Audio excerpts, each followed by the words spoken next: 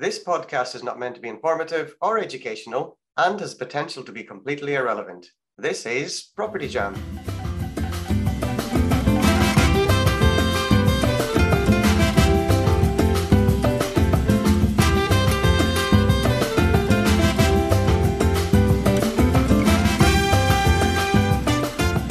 Hello, and welcome to this episode of Property Jam, the podcast where we talk about everything on the human side of property. And this week, or this month, I should say, we are joined by a revisiting guest, somebody who's been on the podcast, which feels like freaking ages ago, because it was during lockdown, almost like years, months, however long it's been ago. And yeah, it's a bit of a podcast favourite. So I'm going to say no more. I'm going to hand over to the man himself. Please welcome Jack Wicks to the show. Hello, guys. Hello. Yeah, it certainly was a long time ago, wasn't it? It's I literally remember where I was sat in the old house, which is now 2 houses ago. No. Oh, wow. And I believe we had a 1-year-old, and we now have a 4-year-old and a 1-year-old. Oh, that's a lot. Bloody hell. So yeah, it's definitely a long time ago. And yeah, life, business, everything is very different. But yeah, we now have a huge goal as a business to house 1 million vulnerable people in the UK. Wow. So very different to where we were before, using kind of similar stuff. We're still doing rent to rent and bits and bobs. Anything ultimately that leads to housing vulnerable people in whichever format that may be. So it could be rent to rent, it could be blocks of flats, it could be whatever, in any strategy that will lead to that goal, which has helped me and my hyperactivity actually focus on something. I'm able to say no to stuff now, which is awesome. To anything that doesn't go there, it's an easy no. If there's a potential, then we'll stick it in the maybes. If it's a yes, we go straight for it. So yeah, that's kind of what we do now. Nice. And it's probably an obvious answer, but why the shift from what you were doing to this new goal, this new target? Tenants. Oh. No tenants anymore. Yeah, so it was kind of like a bit of a process, really. So initially we got into social housing with the idea, well, not the idea, but the reason we wanted to do it was because it removed all of the stuff we hated about property, tenants.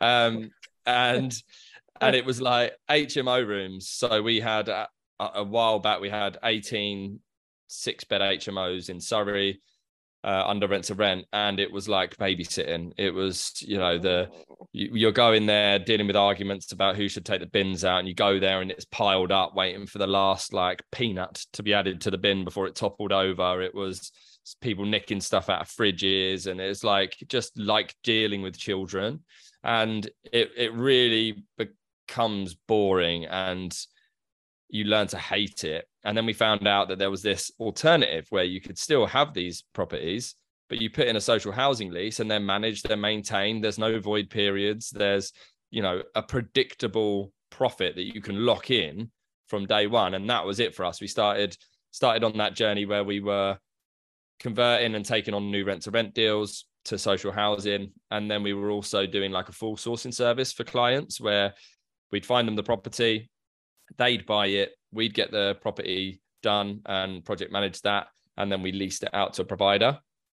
And it wasn't until I started getting bored of all that I sort of looked at what we were doing, and it's perfect for the name of this podcast actually, but it was, rather than money and all the usual stuff, the spreadsheets and all that crap that we all obsess over, it dawned on me that we'd housed at the time, it was like, I don't know, 250 vulnerable people in which were fleeing whatever they were fleeing, and they were currently being housed in hotels, and we managed to put them into a property in which they could call their own, whether that be a room or a family home or whatever it was. They had a space in which was safe and was theirs. And the minute that kind of clocked to me was the minute our business quite literally changed. Because again, I don't know why it's almost like flashbacks to like a film or something. I remember these things.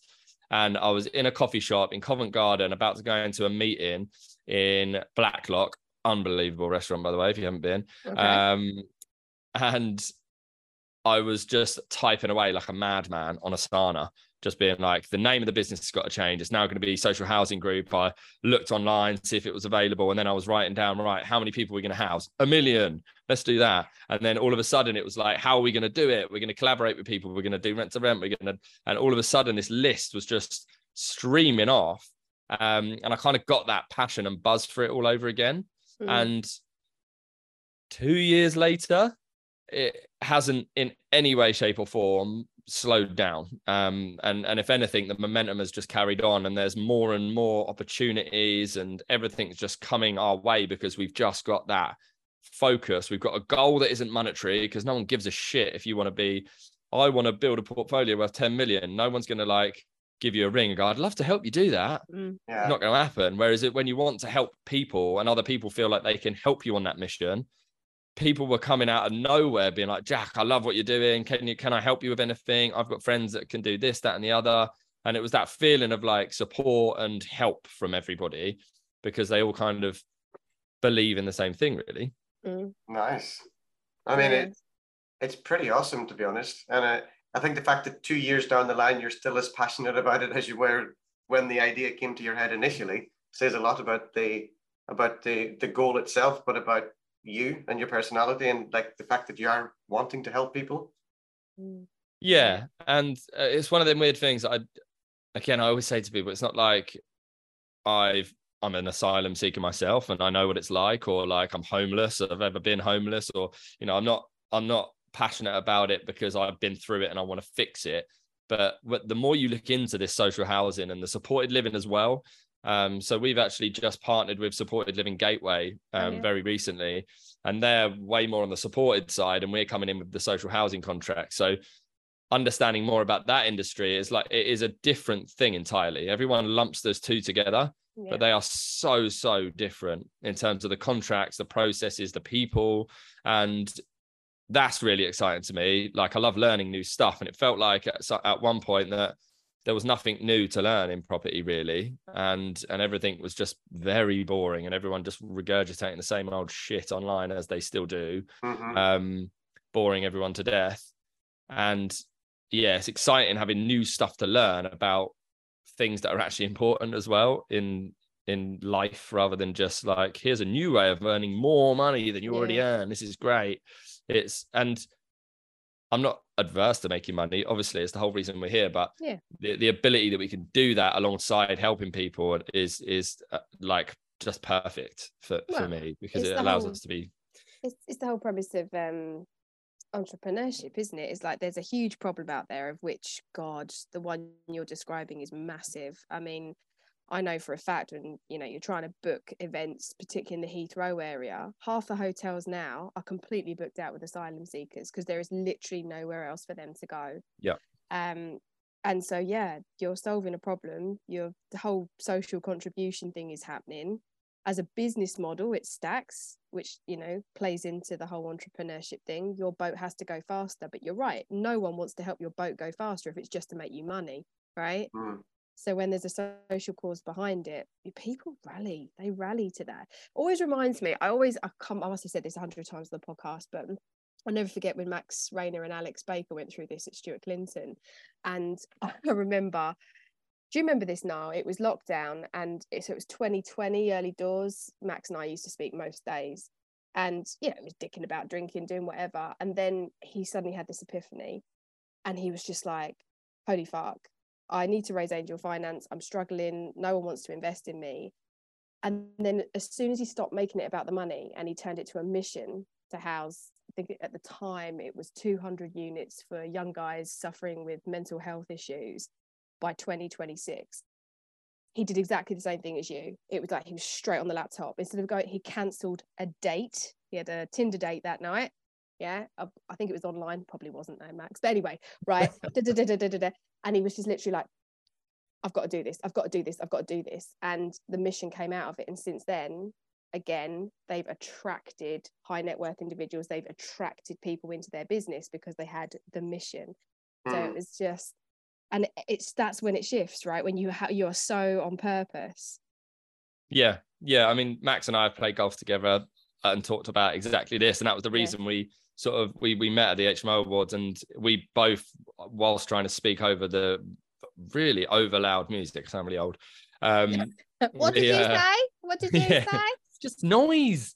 It's we said the same thing. It was the minute that there was a purpose behind it and it meant something, and you realized that they're like, it's so easy with laptop lifestyle to bang a few numbers into a spreadsheet and make them make sense in terms of monetary. But like, I think we're at 800 plus people housed now. And I always think like, I couldn't get them in my garden.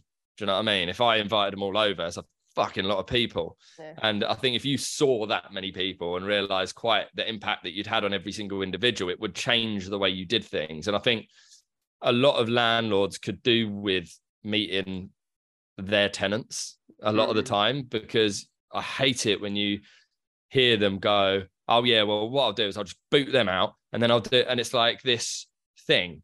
And it's like, if you've ever been in tenancies, I mean, we've sold our house, our family home, to put all of our money into social housing. So we've been on the other side of it as well. And we got served notice in our last house when my wife was 6 months pregnant. We got served 2 months notice to move out of a 5-bedroom house, find a new one, and get all your shit out of there. It was so stressful. And you kind of realize that, like, you need to appreciate that there are humans with lives and stuff outside of just you and your property that you own and treat as if it's not other people's homes. And I think, especially in the UK, we're so on the side of you need to own your own house. And we're kind of like, property is such a business decision, really, on a buy-to-let scale. And I think people are moaning about all the new tenancies and stuff like that. And of course, you get people taking the piss. But in general, I think it's there to try and protect tenants and allow them to have the house as their home and not have to worry about every 6 months whether they're going to get kicked out or their prices go up by God knows how much. And I think that there's something there to be changed. But it won't be my job. I'm busy enough with this stuff. But I do think it needs a bit of a reform in terms of people just feel like they have to buy a property. And I'm so glad and smug that I sold my house 2 years ago. Because our mortgage would have been horrific and our rent went up by the contracted 3%, and we were still pissed off. It was only 100 quid. I totally hear you. I can totally relate to that. Similar timeline, Jack, to be honest. I went through a divorce and sold, proceeds of the flat in London went to my ex, and I kept the portfolio because my biggest value was freedom and his biggest value was security. So it made sense for he could just like buy his new place, live his life. Whereas I was like, I don't care whether I own or rent. I own houses, and it doesn't define you. It doesn't make you, better or more worthy as a human being. You don't suddenly sit on the higher social status. You know what I mean? Like it doesn't, you think it's going to be this big thing when you collect the keys and you're suddenly this homeowner. And it means, I don't know, maybe this is me speaking personally, but it actually meant fuck all. I didn't feel any different. And what was weird is when you slid back into a tenancy role is, first of all, the responsibility changes. So when something breaks, you're like, not my problem. I love that. That was the first thing. And second of all, that, like you say, stepping into the shoes of the other side, thinking, I was amazing. I had an incredible landlord. This is what a good landlord looks like. I had a really great personal relationship with a lovely old Cypriot couple. Oh my God, they were the cutest. Oh, they were so lovely. But and you just think it's human relations at the end of the day, isn't it? Yeah, I think people get a bit too caught up with what they believe they should be doing, not necessarily what they actually should be doing. They're keeping up with the Joneses, and everybody else has bought a house by the time they're 30, then they should have one as well, or whatever the case may be. And I just think, personally, I still rent as well, because I move around a lot. I don't stay in one place for very long. So having that anchor of a property that I own, that I live in, just doesn't make a lot of sense. Yeah. I might eventually buy one. I might have one that I would use as a base, perhaps, because my intention is within the next couple of years to be away from the UK 6-7 months of the year, not to be, again, tied to this place.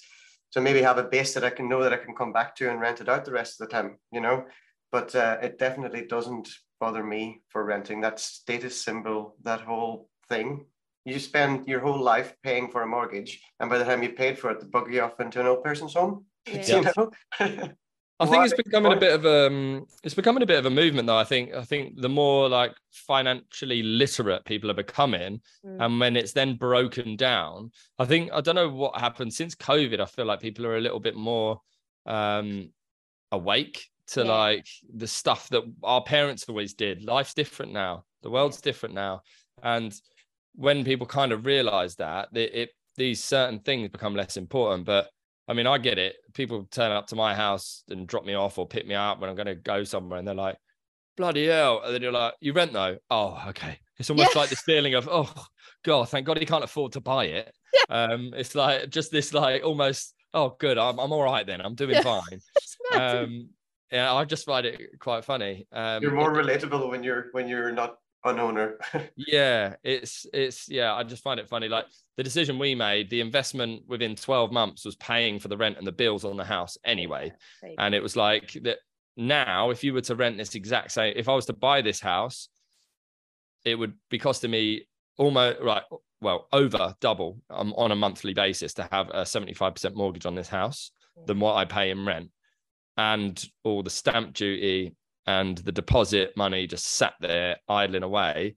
And people don't appreciate the opportunity loss. And I think it's not for everyone either. Everyone gets well angry at me, especially on TikTok, about this whole thing.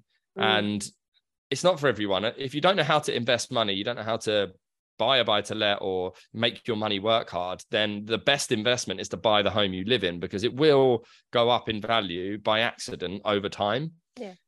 If you're aware and you have access to YouTube and you can do the smallest bit of research, you should be able to outperform your money being sat earning, if you're lucky, 10% a year in a property.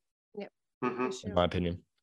Well, I support you on social media. I remember you doing this just quite a while ago. I remember it must have been around the time you moved, because I remember you did a post on Instagram about it. And I remember if I could have given it 10 hearts, 10, I'd have given it. I was like, I just resonated, because it's something that society uses as a self-value, like an indicator of success. And it's just not.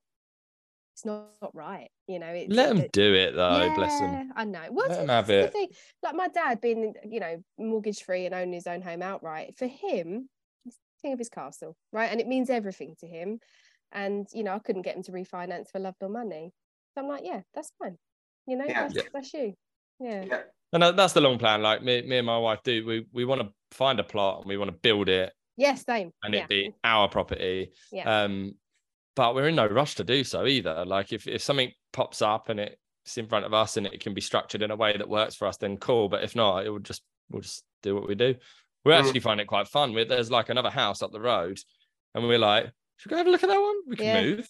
We can just move. It's like it's almost like quite fun. You only need a month's notice. Moving is not fun, but it's so awful, but especially if it's your choice, it's a bit more fun. It's a bit more exciting. My 4-year-old, he's lived in 3 houses and he's 4 years old. That's crazy, isn't it? But again, I think people pretend like it's a home, not a house. It's like bullshit. Like I quite like the fact that we've had Christmases in 3 different houses with all the family over, and I can remember each individual one. And like it doesn't matter that it's in a different place. It's like it's almost like where to put your Christmas tree this year when we've got another house to live in. So it's a bit of fun, really. Will the same tree fit? We need another one. Exactly. Which is a really big question, and actually a discussion I had with my other half this morning about not only the type of Christmas tree, but also where it was going to go this Christmas, because we're both we've got 3 as of last year. Yeah, mate. So I've moved into a 2-bedroom garden flat in Bristol with my partner, who's not a small person, 2 cats, and now a baby on the way.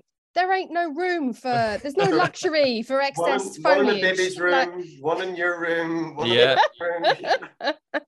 You don't have to be big trees, just little trees. Yeah, just little widdy trees. So I've got a pre-lit tree, which I'm very attached to. It's a good Tesco purchase, £25 about 5 years ago. I love my tree. It's a 7-footer. And Craig's like, No, I want a real tree. Like, fuck your tree, it's in storage somewhere out in the sort of the outskirts of Bristol. I was like, oh. But you know, these are the right questions to ask. But yeah, no, I love that. Talk about questions to ask. We didn't shit, ask yeah. a question. We're doing not very well without We're Matt. not doing very well. We should also apologize that Matt's not here. So Matt, well, he's recovering from a festival. Should we just tell the listeners? Yeah, he decided to take his 2 kids along to a festival with his lovely partner Lara. I think they're in a very dark place. Not the dark place that you'd imagine coming back from a festival either. No. I was thinking come downs, depression. Yeah. But no, I think he's exhausted from having 2 kids at a festival. Can you imagine 2 kids in a tent? Oh my lord. But anyway, the question of the hour, Jack, what does the human side of property mean to you? Kind of gone over quite a lot of it, haven't we? I mean, pretty much. I think we have already answered it. It's everything, I would say. Everybody look, if you were to ask the question to most people, I think it would be like how to make a profitable property business. It would come down to a spreadsheet and removing emotion and like all these horrible ways of thinking about it. But I think the opposite, and I think the opposite is proven in entrepreneurship and business in general, is understanding the human behind your avatar that we love calling them now. Once you understand the human emotions and the human behind the person you're pitching to, you're selling to, you're housing, whatever it may be, then your business thrives. And I've seen this myself firsthand, having done property for 10 years, failed for 8 of it. All of it was chasing cash, money, the next big strategy, the next thing for 2023. And all of that stuff is just empty, running around, not really knowing what you're trying to do. And we all know it's property solving is how to win at business. And the more you understand the humans behind your business, the better it becomes, the more fun it becomes for you, the more focus you have. That was the big thing for me. The minute I found the purpose, which was to house as many vulnerable people as I could, your mind goes nuts on how many, you know, partnership wise, we partner with so many people, and it becomes, I've not had to negotiate one partnership. Both sides have just gone, what about that? They go, yeah, that sounds good. I'm like, yeah, good to me as well. Like, as long as we both win, it's easy. And we both have the same goal of helping more people. Mm-hmm. And every day I'm dealing with more people wanting to come in and offer us a service or a product or a something to help us, and we give something back in return. And that's what's exciting for me is the ability that so many businesses can come together with that same goal, which is to help humans who aren't doing quite as well or need a second chance or need just real basics. That's the mad thing about it, is these things, you know, the people we're housing here are not looking for a palace, and they're not looking for a free meal ticket, which is what, without going into it all, like what most people seem to think. They just want a place of safety and the ability to go about their life without being bombed or threatened or whatever else is going on in their life at that time. And I think it kind of goes back to the COVID thing as well. It's like the minute we were able to meet up with humans again, you kind of realize that energy and it just can't be done over a screen. And a long-winded version of the answer, but ultimately it's the human side of property is that we are all dealing with humans. And we spoke about it previously in the question about just normal tenancies and the ability for people to so easily just serve them notice, get rid of them out there because I'm going to make it into service accommodation because it's 4 times the amount of money. Yeah. Like that real inhuman way of thinking about it. And I think the more that people focus on the humans that are sort of within the property industry, the better it will be, the less offended people will be by landlords, because they realize that we do actually give a shit. And the more we can show that, the better, I think. Yeah. And it's a general consensus, really, isn't it? Anytime you hear about landlords in the media or whatever it might be, it's always the rogue landlords you hear about. You don't actually hear about the people that are actually making a difference. And the reason you need to do what you're doing is because there's a massive demand for housing for vulnerable people. Well, what's the saying? It's like they don't write about the train being on time. Yeah. It's like if everything goes smoothly and everything's going to plan, they got nothing to talk about, but because they'll just go, well, they're just doing their job though. Yeah. Whereas when it goes wrong, they're not doing their job right, and it's under a microscope at the minute, I think, and we're kind of lumped in with the government somehow. I feel like landlords are like almost as bad as the government and this, that, and the other. But I don't know. It is what it is. Ultimately, I think I get asked because we're in social housing and we're dealing with asylum seekers and all this stuff. I tend to have a lot of conversations that are driven around politics and stuff like that, and without being too dismissive of it all, I just don't give that much of a shit. We've got a thing that we want to do. So think what you want about it, believe what you want about it. Most people don't have a clue, but they just have formed an opinion. And it doesn't bother me. The money's there. It's being wasted at the moment by housing people in hotel rooms. And we can save the taxpayer 75% of that cost for every individual that we house in our properties, as well as give landlords an amazing return on their money, as well as we basically we've got like a partnership program where we show people what we do and how we work, and then they do the outreach to investors. And if they get one of our deals sold or investment money in, we pay them a commission to do it. So they win, then we win, and then we reinvest. And like there's this kind of an ecosystem, I suppose, in which everybody kind of wins. The landlords that we take properties under rent to rent, they get a guaranteed rental income. There's all these things that the sort of nobody loses in our little ecosystem that we've created. And the hope is that we'll be less reliant on investor funds moving forward, because we'll just be using the profits and recirculating that same money, which is something that charities simply can't do. Charities are a broken system, in my opinion, because when they run out of money, when they wasted it on big CEO wages and stuff, they have no choice but to re-raise. You know, it's not a self-running machine. They have to go, okay, that's empty now. Let's do something about comedy or sport on the telly and raise some more money.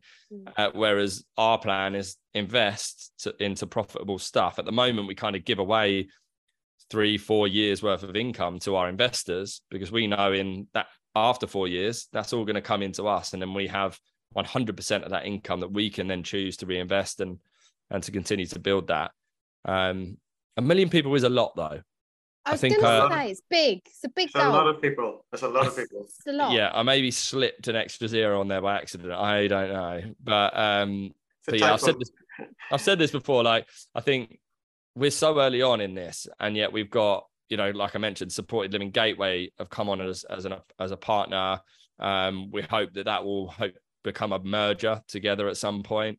And there are so many people that kind of want to help us in this goal, that in another 5-10 years time, where we'll be as a business and what we'll be attracting in terms of investment, in terms of portfolios being passed over, then I think it's very much on a trajectory that could go crazy. So the 800 people into 1 million seems 1 million miles away, but in 10 years time, I think it's going to look a lot more achievable.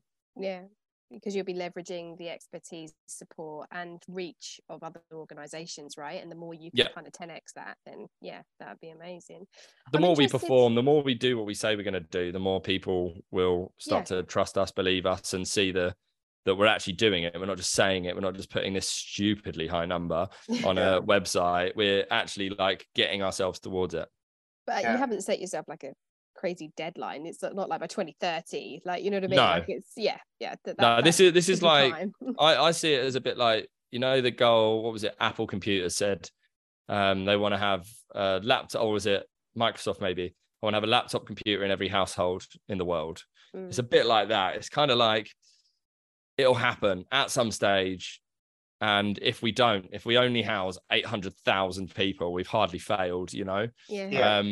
If you only house 800,000. Yeah, just the 800. Bless them. So it may well be my sons that have to just carry this on for me, bless them, whether they like it or not. Yeah, tough luck. I wanted to ask you actually about the rent to rent model on this sort of business model that you've created. I was thinking, like, how does it work? Why is it so beneficial? And I suppose in many ways, because you're taking out the acquisition element, it speeds everything up, right? Massively. It must do. Yeah, I mean, obviously from a fastest route to cash flow, fine, that's a tick, that's a win-win. But acquisition or any development, you're looking at a 2-year trajectory before it even gets off the ground, right? Yeah, I mean, we could have people housed in 6 weeks. I mean, with great. the rent to rent model. Okay. And it's also the cost of a room. Right. If you were to look at the purchase in a property versus rent to rent in a property in terms of timescales, cost per person, etc., rent to rent will win hands down in terms of return on investment, but equally the amount of people we can house in such a short period of time. It wins on every level, other than the fact you don't own the asset, which at this stage we don't really care that much about, because we're in the business of housing people and creating a profitable business and a model in which our investors can invest in and make sure that their money's doing as much as it possibly can. The actual ownership of the asset isn't that important. That's more important for us personally and as a business thing for the future, so that we've got the stability and the assets to back. But the contracts are a big asset here in this industry. Yeah, that makes complete sense, because it's almost like you're also a bit of a frontline service. So there's the whole element of the problem is now, so it needs to be solved now. So this business model fits that need. I mean, from the asset owner's perspective, who you're renting off of, obviously they will have a financial pressure in the background with the change in the economy and the higher finance that they might have. I mean, are you feeling that further down the line? Are you having to not so much. I think a lot of our land, a lot of the rent to rent stuff we do are either blocks of flats that we do emergency housing with, so they're 3 or 4 years, and they've built them to rent, and the rent we pay is decent on those blocks. Right. The sort of asylum seeker style stuff is they pay less. It's almost like LHA and a bit on top. Yeah, so it is more like market rate now, to be fair, and you get the benefits obviously, but we find loads of student landlords, they're very low geared on their properties, so the increase hasn't affected them all that much, and I think they're just a bit bored now, or their shit properties they used to rent for loads of money and have 1,000 viewings on, they're all going to the newly built blocks that are just popping up absolutely everywhere in every university town now, so they're struggling. We did Portsmouth until we got told we can't house any more people in Portsmouth, so we filled Portsmouth up pretty much. Completed Portsmouth. Yeah, done, tick. We're on to Southampton next. And then the Isle of Wight, we've got to fill up that entire island. It's low level stuff that we end up spending quite a few £1,000s on getting up to scratch in terms of like basics, fire rigs. Like there's not one door in those things closed properly. Sure. And it's quite scary really. But so those landlords who have been struggling, and it gets to sort of September, October, and they've not found a tenant yet, we turn up, we spend $5,000 on their property, getting it up to scratch, getting it done, getting it ready, and then we give them a 5 to 10 year lease. It really works for them now. Great. We've kind of filled that gap, and they've been able to really seamlessly switch tenant types without it affecting them or all that much at all. Makes complete sense. Nice. Cool. Wow. Question. So, I mean, we put you on the spot because we know you didn't come prepared with one, but have you got a question for us, mate? Yes. How badly performing are your HMOs now? Starting for more properties. now that there you go. Now the bills and your mortgages and all that sort of stuff. Are you still looking to commercially value and refinance your HMOs, or are you looking at kind of gearing a lot lower on the basis that the costs are higher now? So it's funny you talk about the tired student landlord. I think I'm rapidly slipping into that role. Nowhere to go. Yeah, I know, I got your number. So I was thinking about this. I actually was considering going down the rent to rent route, simply because where my portfolio is in Lincoln is always been, it was always a little bit out there. It was a bit rogue to go where I went, but it was larger housing stock. I could do more with it. And it just, it meant that the students had to walk that extra 5 or 7 minutes, which in Lincoln is a really big deal for students. But because the finish and the spec was so high, they were willing to do it. And I was blowing the competition out the water, broke the glass ceiling of rentals in that area. And I was living the high life for a very long time. And then what happened was, yeah, there's been the development of new blocks, but that's not really been the main pressure. What happened was the dickhead landlords who had the shittier stuff near the university have looked around, seen the competition and gone, oh, we need to up our game. Or they've sold and new people have come into Central and they've upped their game. And so my competition has changed. And so, yeah, I've had, for the first time ever, a challenge filling. And yeah, and it's because of geography. I'm like, God damn. So what do I do now? So yeah, me and my letting agent, we've been in cahoots. Everything's filled, but I was feeling the pressure. So I was thinking, oh, so what's changed? The market's also changed as well. I mean, I'm in students, that's all I'm in. I love that market, always have done, just for so many reasons. But there's less of them now, right? Yeah. Yeah, well, it depends where you go, right? So Lincoln's cohort's gone up. So their intake's gone up every single year and it's on the increase. But the city's tiny. And my logic was, well, there's only so much they can redevelop. It's the demand for housing is just going to trickle outwards, which it has done. What's annoying is we're in this funny sticky bit where the inward housing has just upped its game, expanded, there's more of it and it's better quality. So yeah, and I was like one stage when like I was sort of looking at voids and thinking, fucking hell, rent to rent was actually where I was going to go. That's where I was going to turn to. I haven't had to at this point, but it's certainly not something I'd rule out for sure. You can always can't you just put more grass on more walls? Doesn't that make it more popular with student stuff? Do you know what? I'll tell you what, in Lincoln specifically, and this is the inside scoop, is garden bars. So because do you know what's happened is I was one of the only landlords who was doing en-suites. And so yeah, and of course during COVID I was coining it in. All of my rents went through the roof without even fucking trying. It was amazing. And now we find ourselves in territory where every fucker's doing en-suites, and I'm just like, right, okay, so that competition's changed. And I'm like, so what is it? Garden bars. So I've fitted in a garden bar in a couple of them, and yeah, it seems to be doing the trick. So happy days. Yeah, but then again, that's a fad, that's a thing. So it's just kind of, yeah, this pocket is good because you can pivot to different tenant types. You know, there's a hospital around the corner. There's like, you know, there's loads of like institutional stuff that could house people. But yeah, it was a wake up call. You know, the industry's changing. People are upping their game. On the finance side, I'm all right because I managed to I refinanced everything just before interest rates had gone. Nice. So yeah, pulled out a nice amount of capital and locked in on decent, not brilliant, but okay rates that hasn't affected the cash flow too much. So that's the crazy thing as well, though, that people don't realize with landlords is the constant need to pivot and change and adapt. And people don't see that part. They think it's a set and forget thing, which it can be in many cases, but you just never know what's around the corner. And you have to, you know, it can be catastrophic if you get caught and you don't make those changes or try and be proactive with it. You definitely need to be on the ball. Otherwise, if you take your eye off the ball or you're just not aware of what's happening in the market, you get caught out very badly. And over the past couple of years, we've seen some what we would have considered bigger players in the market go under, and that's scary to see those people go down. It's not nice to see anyone getting into trouble, and it could happen to anyone at any time.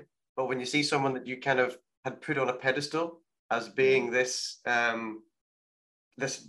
business or landlord that was 10, 15 steps ahead of where we are, and then suddenly they're gone. So it's definitely been a scary couple of years. We're still buying, we're still commercially refinancing, but we haven't done as many as what we were doing pre-COVID. So the type of properties or the number of properties that we can actually make work now are a lot less.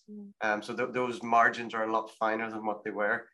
And we've seen people buying stuff that we've been bidding on to do the same thing that we were going to do with them. And we're like, how the fuck are you making this work? And I think the answer is they don't have a clue. They're not making it work. But they'll post on social media and make it fucking look like it's going well, won't they? Yeah, of course. So it's been very frustrating because we haven't been as busy as what we wanted to be.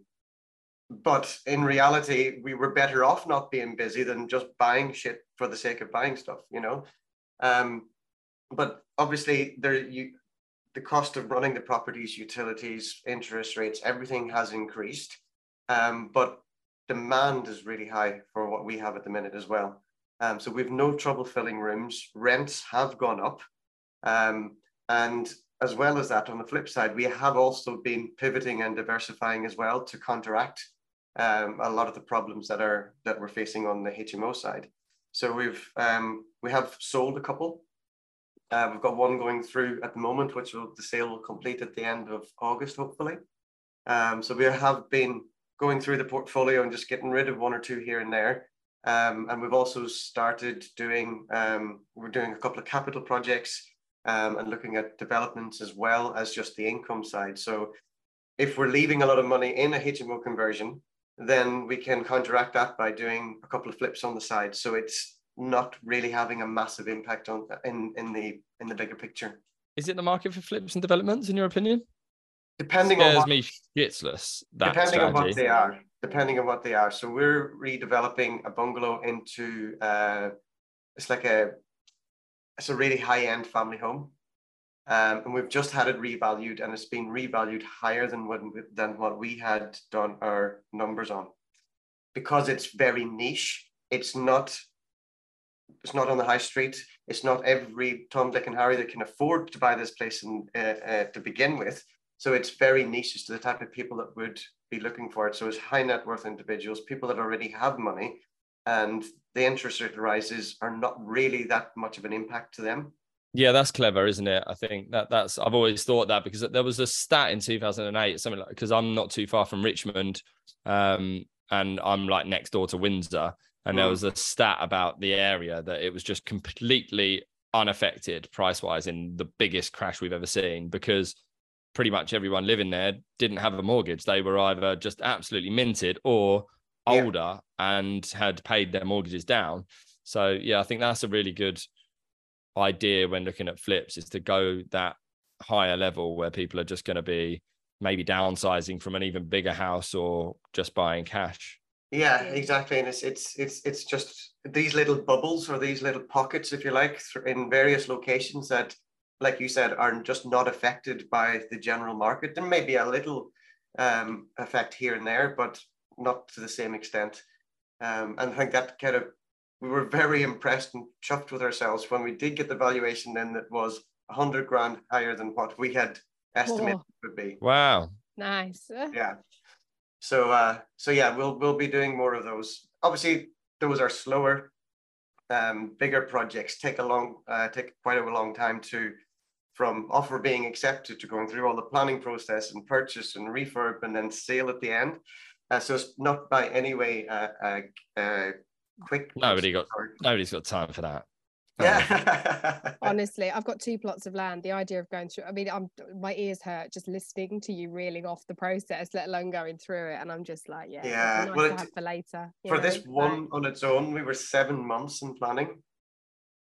And that's relatively quick for some of the projects. The other ones we've been like 18 months in planning. Oh, I know I would just get so angry all of the time with other people. I'd be so tempted just to find out where they lived. I know it. You're banging down the planning committee's door. Well, no, because of we've decided that it's all just like old blokes that have lived in a village for God knows how long that make the decisions, and they have no idea on what they're actually making. That's what would really annoy me. And that is exactly what we had to deal with because of where this property is. There were lots of old people living around it, and they were complaining about everything and anything that has nothing to do with planning, but they would complain about it anyway. And every complaint and objection and comment then has to be reviewed, especially with this particular council. It was just soul destroying. Yeah, we were involved in one. We didn't end up going through with it. We kind of sold our share to the business partners in the end. But I remember there being someone messaged, and it started with, "I'm sorry, but no," and then went on to tell you the reasons why we shouldn't develop it. I was like, "It's unbelievable. Sorry, I can't let you do it." For the following reasons, strap in. Yeah. But I love how confident some people are in their objections, and they're yeah. convinced that those objections are going to throw it out of the water. But like I said, most of the objections that we had nothing to do with the planning process or the planning. Is it right? Am I right in thinking that there are planning laws that it's gonna happen if you stick to these planning laws and local laws, then the planning will be done, and it doesn't matter how many people complain about it. The laws are the laws, and you'll get it through. It might just take time. It might just take time. Yeah. And if you've got a good planning consultant, they'll kind of cut to the quick and get you to that point. But I was going to say, but if they're laws and they're stuck to laws, then why should it take long? Surely, if it's like, oh yeah, that's that is all of the laws. Let's do that. Question. Yeah, that is the $1 million question. If there are these regulations and laws in place already, why not just stick to them and we follow them? It's like they're double checking. It's like they're sort of double stamping, double rubber stamping everything. Because and the whole, I feel like they want to make it as democratic as possible. And I think that's why they give everyone the right of reply and whatever. And there's nothing worse than a local who's got a real bee in their bonnet about something you're intending to do, and they rock up at committee with the scroll, scroll, and they've got the perspective. And it's councillors as well, local councillors, because they want to be seen to be doing the best for their constituents. So they'll bring loads of stuff into committee if it has had a lot of comments in it, just so that they can stand up for their constituents. Whether they actually agree with it or not is irrelevant. Yeah. Have you seen Clarkson's Farm? Yes. The second season, I was so annoyed about that process. He was trying to get a restaurant on his farmland, and literally there was something, he tried to get a pathway which is complete under, like, they don't even need planning for it, and they still declined him. And he asked the planning consultant, have you ever had anyone like this decline? He said never, because it's not law. Like, they've been unlawful to say no, but if you want to go against them, it's going to cost you X amount more money to go back. And like, I was just amazed by how archaic the process is to get planning for something that would have added to the local area and he was basically helping all the other farmers locally couldn't sell their meat for various reasons, because Tesco's were buying it cheaper from abroad and all these different things. And they were like, we're going under. Without your restaurant, my pig farm doesn't exist anymore. So he was going to the planning saying, well, we're going to use everything's going to be locally sourced. We're going to, help all these farmers. And they just said no, because it's Jeremy Clarkson and we don't like him.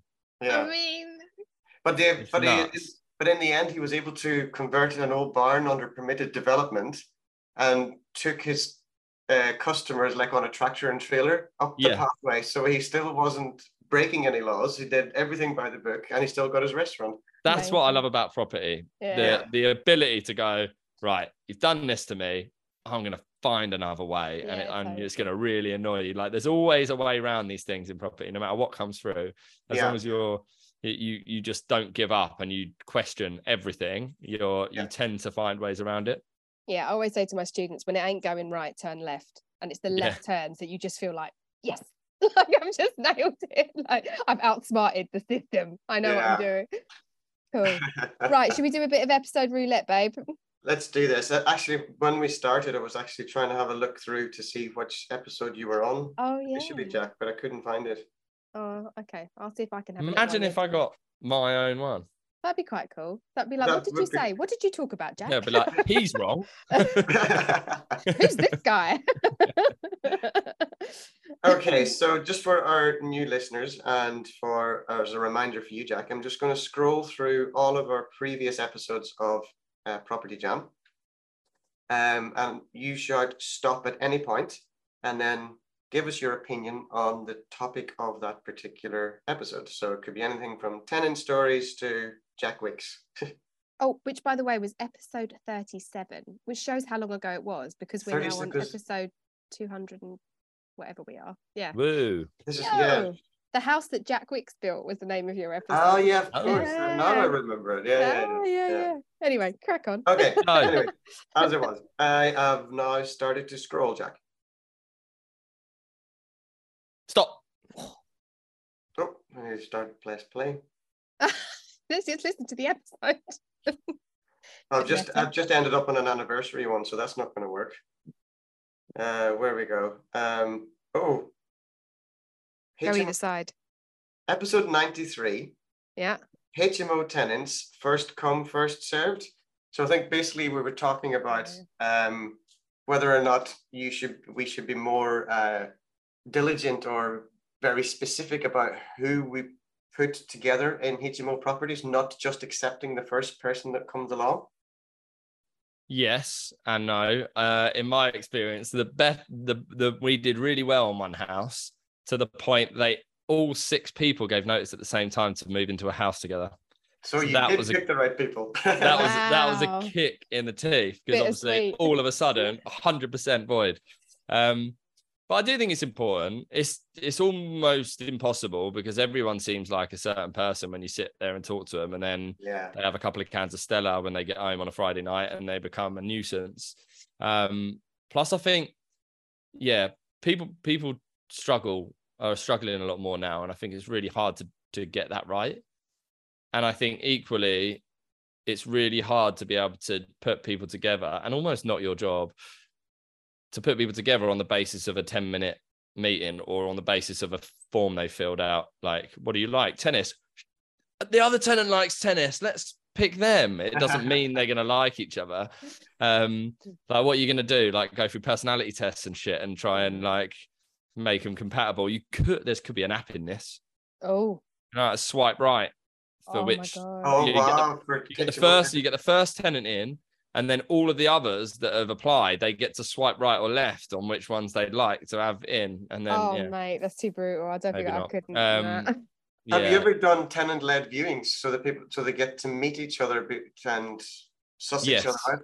We did back in the day. Again, we don't have to do anymore because we don't have any tenants. We did, and that can go either way. I think I think there's a lack of control under what's actually being said. I mean, back in the really early days, I had WhatsApp groups for every house. Oh, mate.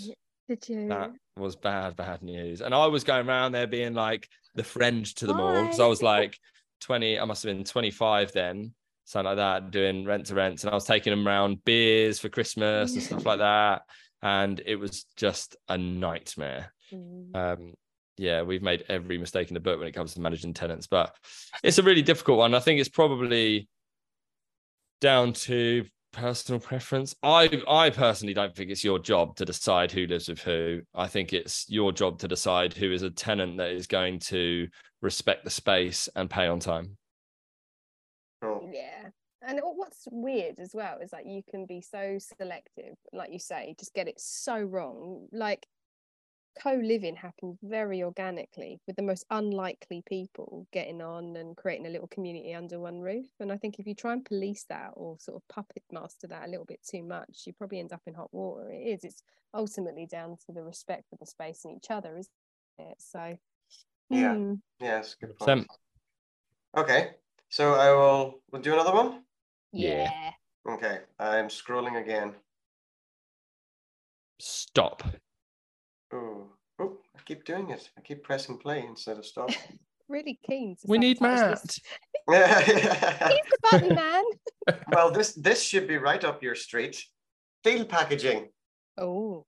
Just in general. The partially blind leading the blind. Oh, I know what this was. Do you know what's okay? So I'm sure you're going to jump on this bandwagon hard, right? So how many dickheads out there? And there's one dickhead in particular that we're not going to mention, but who's targeting the under 25s, normally lads, to kind of just deal package, right? And then just go out there and make $1 million, and selling them a dream without any understanding or context of the industry, to just make a quick buck in the training sector. Discuss. I think it is bad. You see these deals banded around Facebook where they've like come through 5 different people, and the fee was £1,000 to begin with. It's now 25 grand, and they're still trying to peddle it with no information. And then you see the picture they put up, and you find it on Rightmove within a minute, and you ring up, and it's not even secured. And it's like, that's the problem. Like, deal sourcing gets a bad name because of people like that. Yes. I think deal sourcing is an absolutely incredible way. If you get a good deal sourcer, they're worth their weight in gold. They 100%. Will take away stress, hassle, and emotion. And their fee, I believe, should be a non-negotiable. You shouldn't have to worry about negotiating on it because it should be incorporated in the return that you were after as an investor. And therefore, it doesn't matter whether their fees are 100 grand or not. If the return on investment figure works for you, inclusive of all those things, then it's fine and it's perfect. But the problem is there are so many wrong uns out there that will go around, especially in rent to rent. They'll go around taking fees off people. And then when they don't find a deal, or the deal has been fraudulently signed, which we've seen a few times, and especially in service accommodation, loads of people out there are signing fraudulent documents saying, yes, this can be used under short-term contract, and it's the landlord never agreed to it ever. So they go and buy this deal, they pay all these fees, and then in 6 months' time they get a message saying you can't do this anymore, and they've just wasted all that money. It's like anything. There's bad people and good people in industry. And I think, like I say, I think a good deal sourcer with the right connections and skill set is incredible. Yeah. But the wrong ones are ultimately just running a fraudulent business that isn't deal sourcing. I don't think you can even call it deal sourcing because it's just a fraudulent version of. So it's like saying you're a Forex trader and you're a guy that pretends to be in Forex trading but actually isn't. Like, Forex trading isn't bad if you're actually trading. Most of them aren't. They're just selling shit signals and whatever else they're doing. I've worked with deal sourcers and I know what we do for our clients as well. Especially back in the day, we were charging nowhere near enough money for the amount of work we were putting into those things. And people will say that you shouldn't charge up front, but then why not? If you're a legitimate deal sourcer, then I think you should charge your fee should be a down payment to secure it, because what people also don't think about is that deal sourcer's got connections and people that have got them that deal, and if that investor then fucks them over and all of a sudden can't afford it or can't do what they said they were going to do and the deal gets lost, that's a massive problem to a deal sourcer because of their relationship. They'll lose the deal and all the time spent on it, and there might have been another investor that they said no to, and then they couldn't do what they said they were going to do. And then there's two sides to every story, and I think the deal sources get the bad end of it, and you'll always hear that end of it on Facebook with the same few people. Same as social housing. There's like 3 or 4 people that are just so boring about their bitching about the industry, and anything that isn't what they do is bitched about. And like, you can't possibly know as much as us because we've done it for longer. It's like everything in property. You have to take everything with a bit of pinch of salt, and just, I think, ultimately do what you do, knowing what you know. Like, if you're going to be a deal sourcer, then do it, and do it properly, and do it in whichever way you want. If you don't want to charge a fee up front, don't. If you do, then do. Ignore everybody. I'm so close. I'm this close to deleting all social media and just letting my team deal with it, and then send me comments, and then I'll reply to the comments via Slack, and then I'll send them a video that I'm going to put out there, and they can deal with it all. So I don't have to actually go physically on the platform anymore, because I just get so wound up by it all. Yeah, totally. Yeah, I think you're right that a lot of deal sourcers do get a bad rap a lot of the time, but it's not always their fault. If the person that's buying the deal from a deal sourcer needs to do their own due diligence as well, they need to know what they're buying and not just assume that somebody else has got the right answer for them. I think there's a lot of that in it. And I also see quite a few people that are trying to source everything. You know, they're doing buy-to-lets, they're doing developments, they're doing HMOs, they're doing everything you can think of.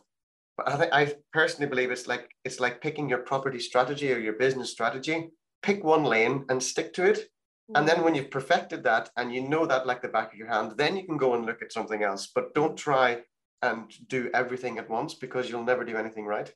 I agree. I've done a YouTube video on exactly that, saying that I think that deal sourcing or packaging, whatever you want to call it, should sit at the bottom of every single property business, because whatever strategy you've decided on for you, there will always be either too many properties so you can't commit to them all, and then you're just going to give them back to your contact. That's money lost based on the time you spent to build the rapport. You've now just given away money that somebody else would have snapped your hand off and given you 5 or 10 grand for. You've then just passed that on. So I think no matter where you are, whether you're buying rent to renting and that's your core business, you should have a deal packaging arm whereby you have a list of investors that you pass on the deals that you can't or don't want to do, because people have different ideas on what a deal is anyway. So you might have a specific deal in mind that works for you, but anything else goes to somebody else and they'll happily pay a fee for. But I also mentioned exactly that, a niche. You have to have a niche in which you are, whether it's area specific, and you know that area like the back of your hand, and you can do other strategies, but the area, you could tell someone what road is bad, what road is good, what the highest amount that road sold for. Or you go down the route of strategy, like you say, and that could be a wider area, but you're super specific on the strategy. Or also tenant type. Obviously, we are anything that ends in social or supported living. You can then do serviced accommodation or HMOs, and that can kind of be spread across quite a wide range of property types and areas. And I think as long as you've got something, like you say, a niche that you are then known for, because otherwise people are never going to come to you for anything. Like, you want to be the person that when, like, this is my big aim, is that when social housing or supported living is mentioned, I want Jack Wicks to be commented 10 times straight away off, like, that is what he does, go to this guy. And if you get to that level, then I think you've won your little micro niche, and that can always be expanded later on down the line. I think something I've only just relatively recently kind of realized, that when you niche down to a specific strategy, there are so many businesses within that strategy that you don't need to get bored. Yeah. There's so many things you can do. Like social housing, to me, like, there's just, I've got a whiteboard to the left of me with like 8 different things that we're doing, and there's still way more to go at that you suddenly become really creative about when you're just so specific about it. And I think people are just a little, what's the word? Impatient.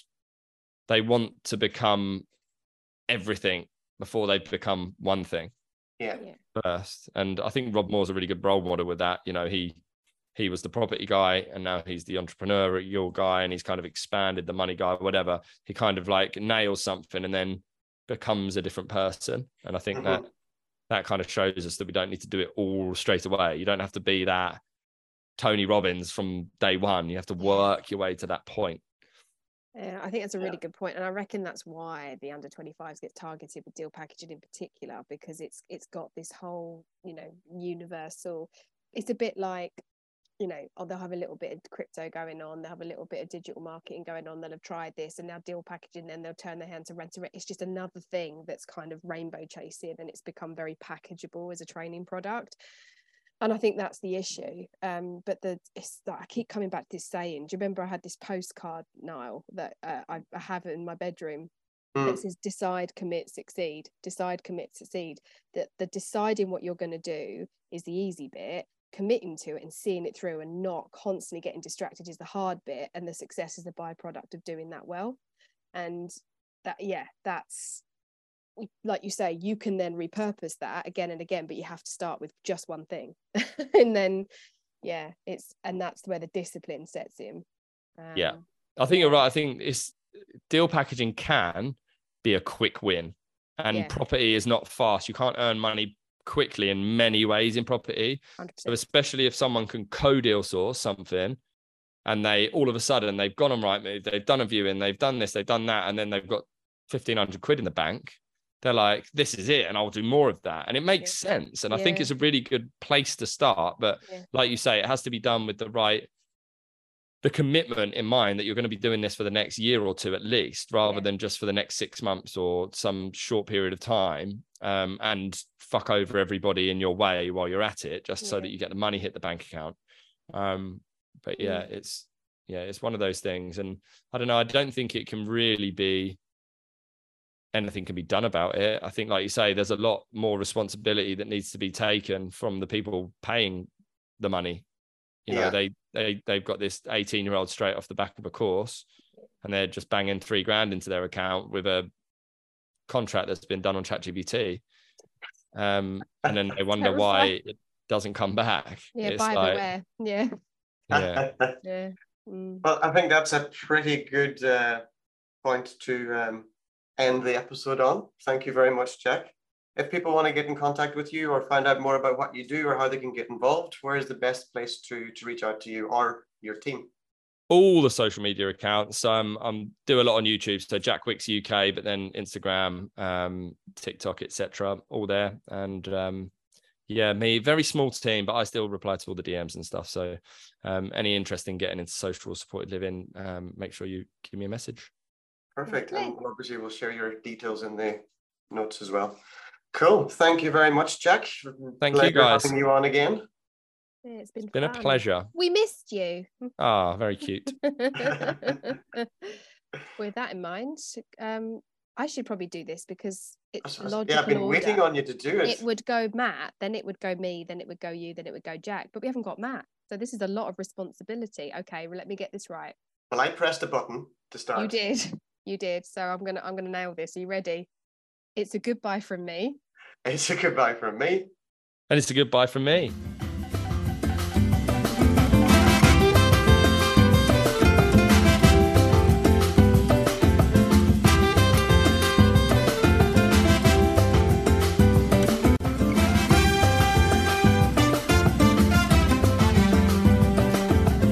Come and jam with us on social media where you can hear more and see more. On Facebook, search Property Jam Podcast. Or you can follow us on Instagram at Property Jam Podcast. Or you can email us at propertyjampodcast@outlook.com. See you on the next episode.